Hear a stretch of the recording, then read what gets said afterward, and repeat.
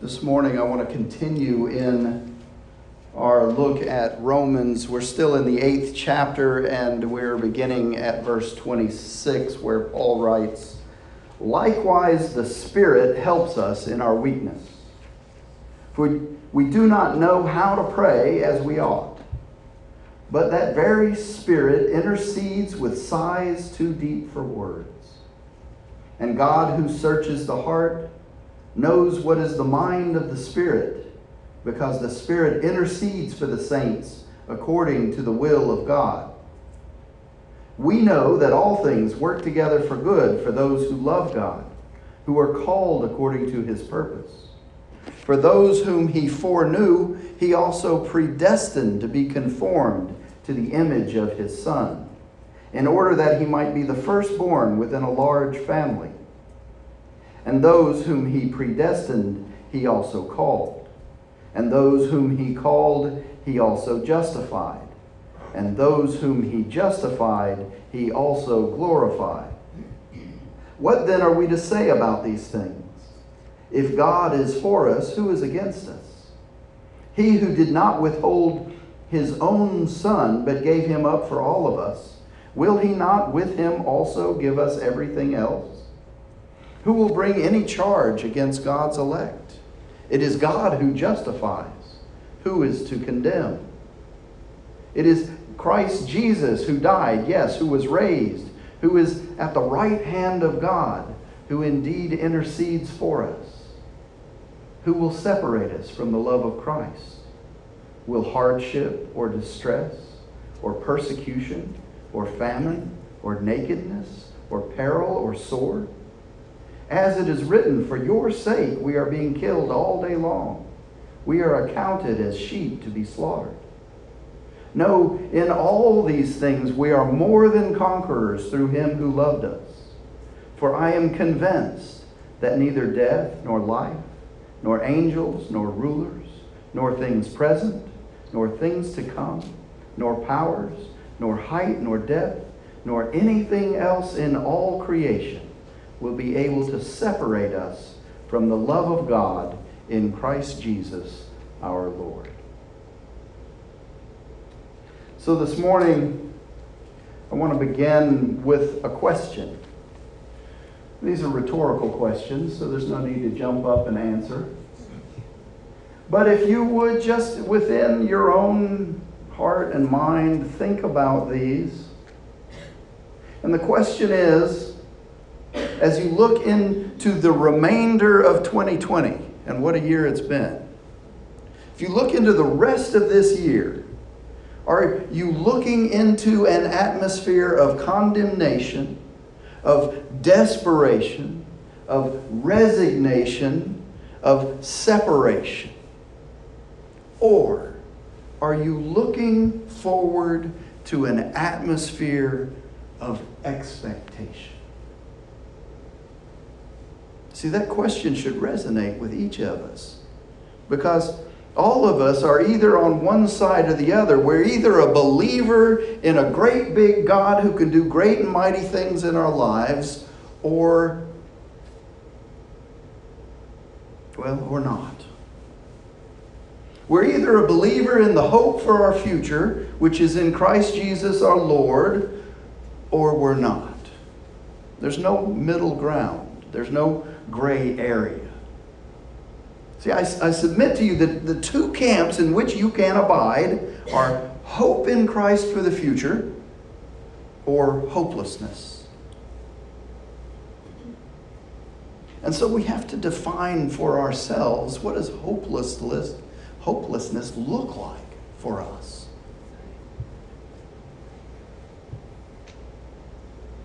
For me, hopelessness is the absence of Christ. Hopelessness is the absence of Christ in your life. You know, there was a time in my life when I suffered from this thing called hopelessness. I used to write down my thoughts in journals about how hopeless things seemed to me. I wrote a poem. I found it as I was looking through I don't know, I think it was maybe the first Mikvah Scrolls book that I wrote. There's a poem in which one of the characters, who just happens to be the character of Lucifer, Satan, and he's in his most hopeless condition. And why wouldn't he be, right? But this is the poem. This is what he says. It's a lament. He says, "Darkest rain consumes the breath of countless souls condemned to death, of hopeless brooding falling skies, which dimly light the vanquished eyes of the lost, the judged, and the damned. Christ's mercy gone, and with it rest, beyond the chasm, wide in breadth, so far from God's eternal light, absorbed by endless, lifeless night, put away, used up, wasted. But rest won't come and grace this night for those who long to embrace the light once more. If it would only be so kind as to quell this chaos of the mind that devours, deceives, destroys." That is hopelessness. Well, for some people out there, that's the rest of their 2020. They're so immersed in the hopelessness they can't see the hope. Is that the rest of the year that you're holding on to? Are you mired so deep in the burdens of your past, the burdens of your present circumstances? Are you embedded in the world's perspective so deeply that you can't see Christ's perspective? Because the world would tell you there is no hope. Is that where you find yourself when you watch the news and you surf social media? I mean, if that's the case for you, let me tell you, you're not alone, and I understand. Many in the church are feeling hopeless. The one place where hope is abundant. We have folks that come into the church, even via live stream, who feel hopelessness.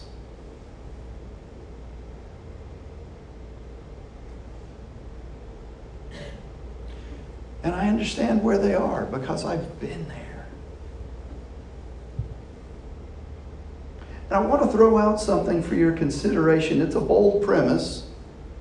What if the stuff that we've experienced in our past and the stuff that enters our experience the rest of this year is all part of God's plan for our lives? I know, that's hard to take, isn't it?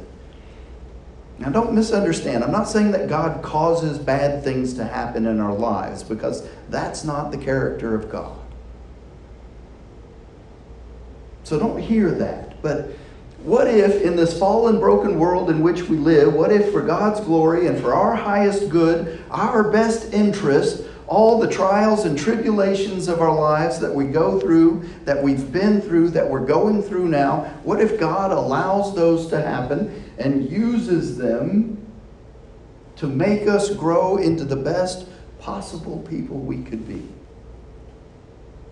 What if all the stuff is able to be used by a great and mighty God, a God of grace and mercy, a God who loves you?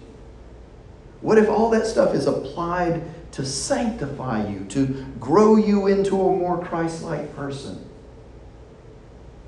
It's not meant to harm you. It's meant to grow you. What if in His infinite wisdom and mercy, God equipped each of us with just what we needed to handle the obstacles and the circumstances in our lives, and gave us the opportunity and the ability to grow into mature followers of Christ?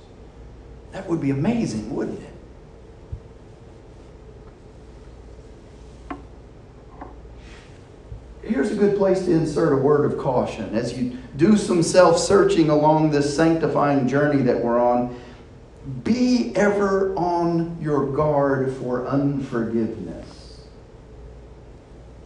Because it can be a stumbling block to hope in our lives. Why is that? Well, because we like to hang on to unforgiveness like it's a security blanket.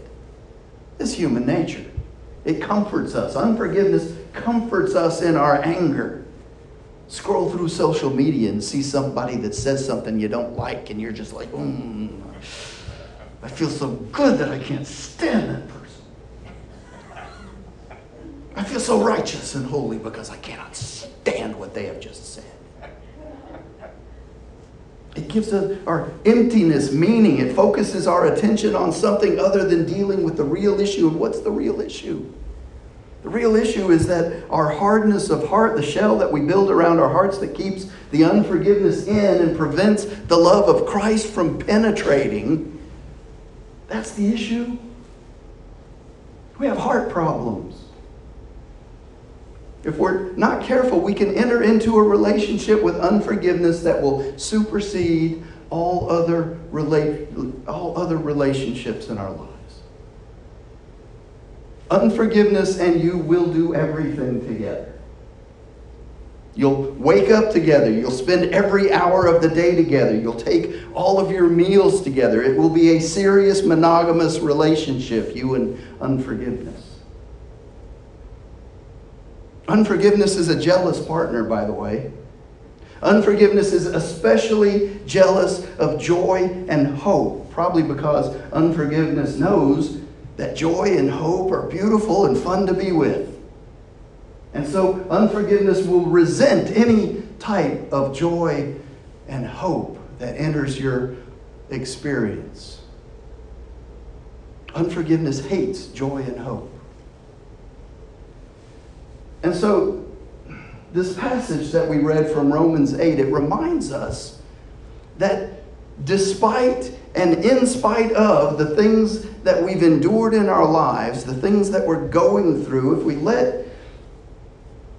if we just let go of the past trespasses and the present struggles, if we will repent of all the sin and all the unforgiveness that we cling to so desperately, like a security blanket, if we will but give those up and turn to Christ, who is the source of our hope and our joy, then we will never be separated from the God who loves us.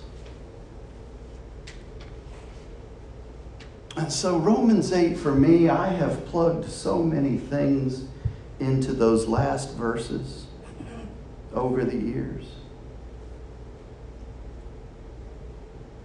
It's one of the most personal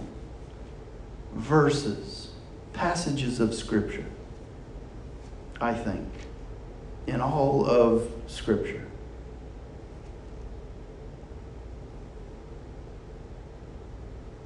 So it might read something like this: For I am convinced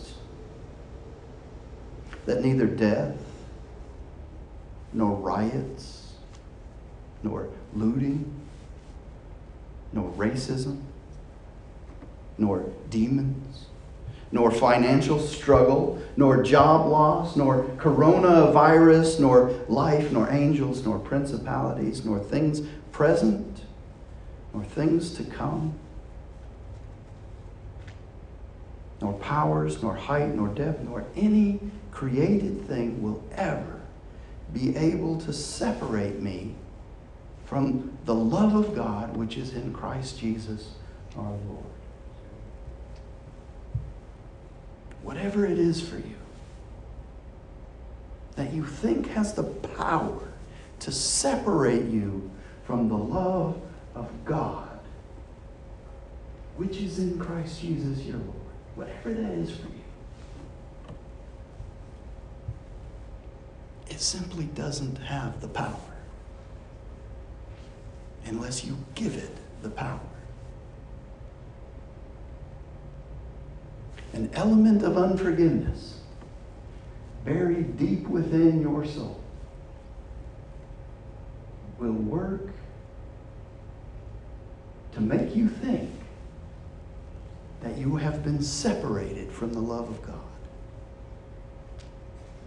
And so, though it may be painful self-surgery, you You need to spend some time in reflection to remove whatever that is, that stumbling block, that cancerous element within your soul, unforgiveness. Release that to God and experience the unity with Christ that is yours to be had.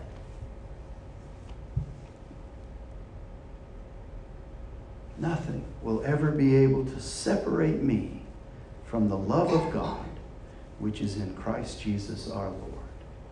In the name of the Father, and the Son, and the Holy Spirit. Amen.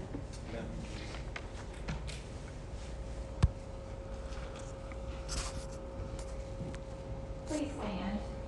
Let us all raise our voices in praise to God with an